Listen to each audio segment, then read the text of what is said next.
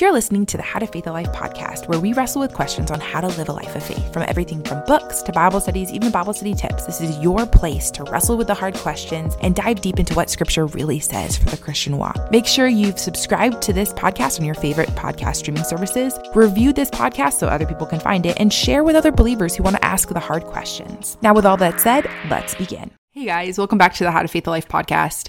This is now my fifth take of trying to record this podcast. And each time I just lose my train of thought and struggle through it, which I guess ultimately points us to our need for a savior. But I would love to talk about John with you. Anybody that goes to my church might be giggling, although I don't think anybody listens to this, because I am teaching. We just started a series through John with our women's Bible study, and I am I am pumped up reviewing John and just all of its beautiful literary elements and how he uses metaphors and just thematic imagery all throughout the gospel, which are all very human, very earthy things like bread, water, truth. He uses very human things, gate, sheep, vine, to point to these really deep theological concepts. So I've been refreshing myself on this and been really encouraged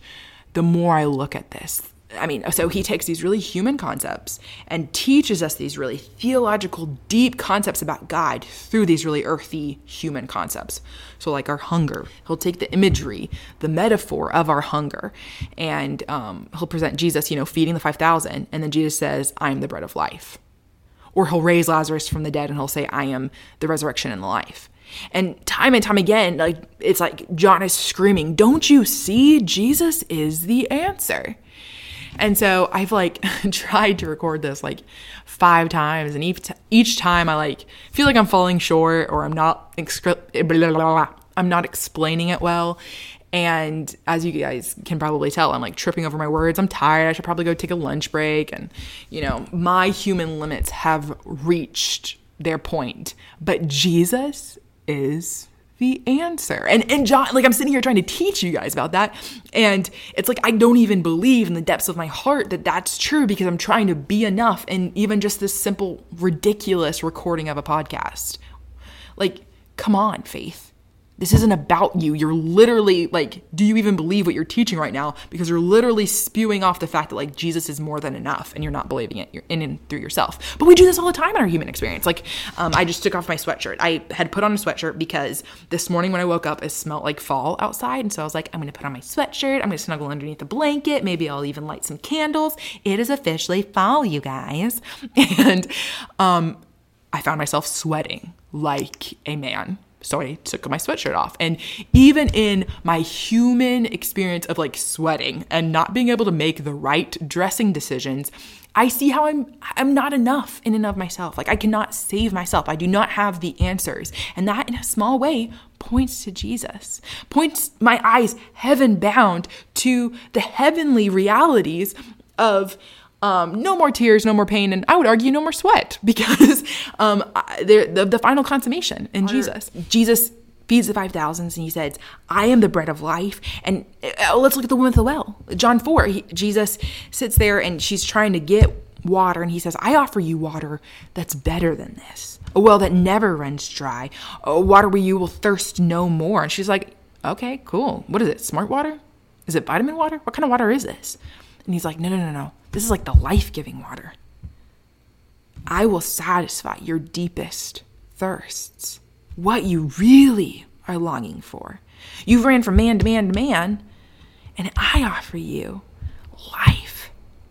Not life running from man to man to man, from brokenness to brokenness to brokenness, but I offer you real satisfaction that maybe you're looking for in these men. And I recently read a pretty good argument that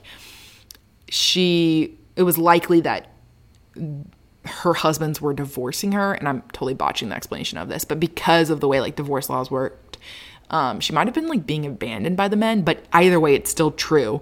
She's looking for satisfaction in human means, which we all do. Even me trying to film this podcast looks for satisfaction in human means of me doing well or trying to have, all of my stuff together in a good recording. And it's I will never be satisfied. There will always be lighting that needs to be corrected, or a better situation, or me could have worded that better. I could have worded that better. And Jesus is the answer.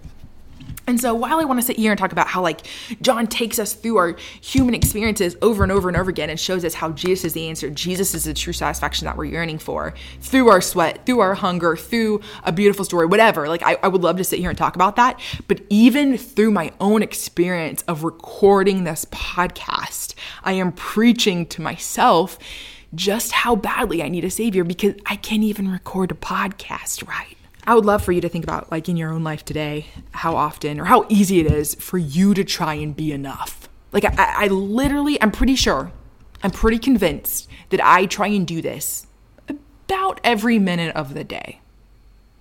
And it's like, do I believe what the Bible says? Do I really, truly believe what the Bible says? Because I'm not living like I believe what the Bible says. If I'm going to be honest with myself, if I'm really going to look to what I do when I'm heartbroken, or frustrated, or tired, what do? I go lay down on the couch and I scroll, or I eat a piece of chocolate, or I rant and root to Joe, or I cry. You know, I often will run, not that crying is necessarily bad, but like I'll run to human means and tell myself like, this is the answer.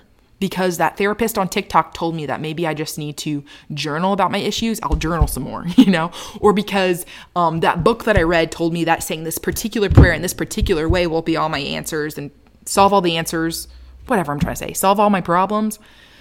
Whew, yo girl, faith. Okay, anyway, because I may try and run to other places for my answers, reveals in my heart that I'm not trusting in the Lord to be my everything, to be my satisfaction, to be the strong tower, the cleft that I run to. I can hide underneath his wings. Like, he is more than enough.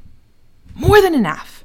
Not just enough, like more than enough. Like everything that I need. Do I truly believe that? And I touched on this in my recent devotional when we looked at the Shema, and we talked about like the Matt Chandler situation and how we all like want to sit here and like have it all figured out.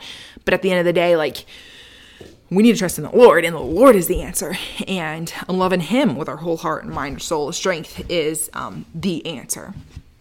But at the end of the day, it's like, do we believe that? Do we act on that? And I think it can be really hard sometimes. Let's say you're hungry right now. I don't know what you're doing, or maybe you're just tired.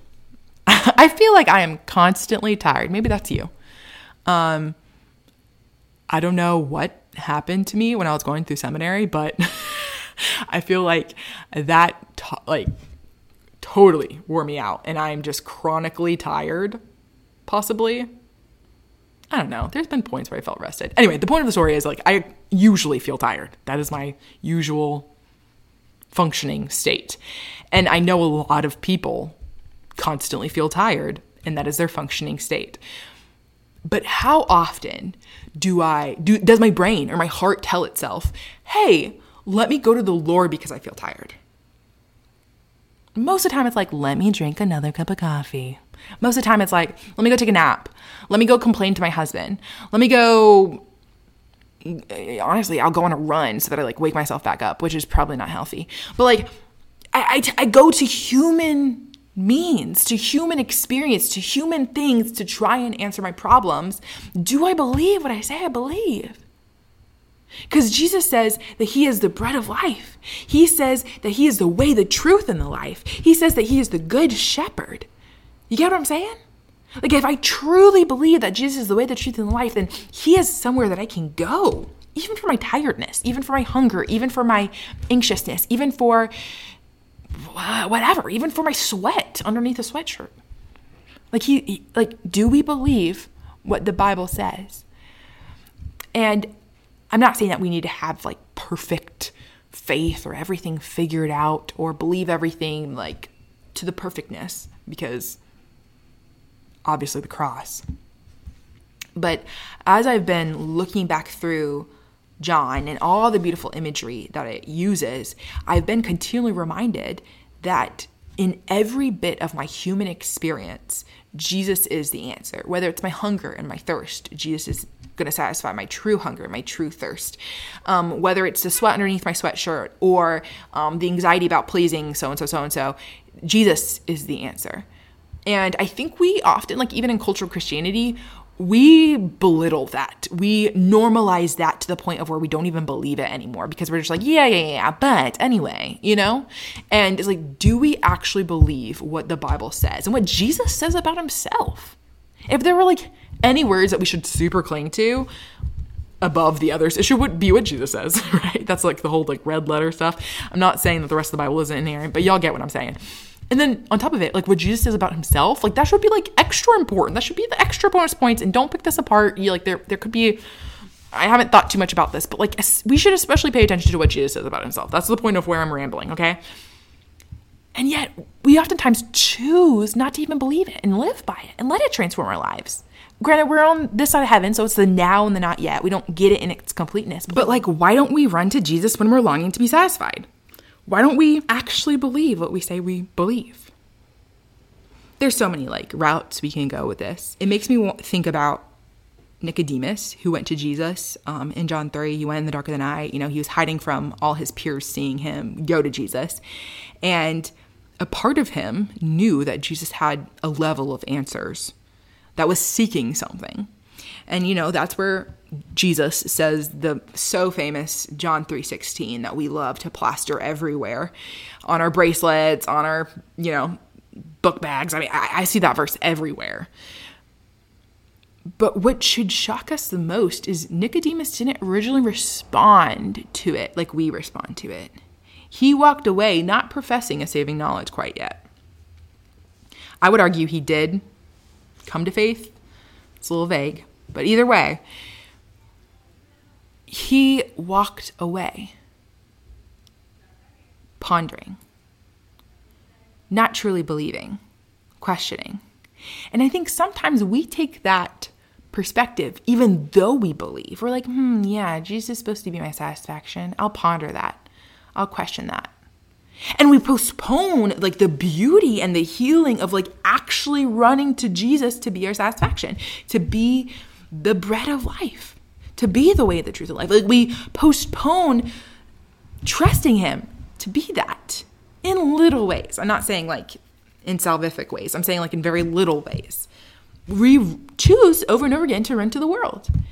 And it has just been so beautiful for me to return back to the book of John and be reminded of this call in all of these very human, earthy ways to trust in our Lord and Savior, Jesus Christ, again, renewed, even more so than last time. So I don't know where you are and how you're listening to this or what you're doing, but I would encourage you to even like whatever experience you're experiencing right now. Maybe you're driving down the road or you're doing some dishes. Maybe you're folding some laundry. Whatever experience you're doing, I would encourage you to just kind of like tune in. What are you experiencing? Are you tired? Do your legs ache? Does your head hurt? Are you a little anxious? Do you feel encouraged? Do you feel recharged? What are your human experiences? And I would argue there's definitely something in there that points to either your need for a savior or that now and not yet concept. Like we have in part what we will have in full in heaven in Revelation 21 through 22. And how that can be the breath in our veins, that can be our everything. That is what we can hold on to. How the Lord has just placed throughout our day, throughout our lives, continual, constant reminders of our need for him, and how John plays off of those metaphors and that thematic imagery over and over again through his gospel. I don't think that's a coincidence that we will for sure face hunger and thirst if we don't eat or drink a single thing in one day. Like John will not even let us go through one cycle of a day without being reminded of our need for a savior. Not even one single day. And I would argue we shouldn't go through one single minute, but we let ourselves, right? We often will fool ourselves to think, I can satisfy my thirsts in other ways. I'll just scroll the gram or whatever. this morning I was standing in the kitchen and Joe said, "Ooh, look at the birds." And I peered out the kitchen window and there were like hundreds of birds flying down from the tops of these pine trees on our land. And I don't know what was going on. It was like one of those freaky moments, but it was like they were synchronized flying. Instead of synchronized swimming, they were synchronized flying from the tops of the trees down through like the air of our yard onto the grass and then up to the trees again, like all synchronized flying around. And it was beautiful. It was like a visual orchestra of sorts. It was like it was synchronized. And in that moment, the Lord gave me a picture of, in some ways, how that's going to be heaven. Just like those birds didn't have to be taught. Like they didn't go to like some university course on how to fly in synchronized ways.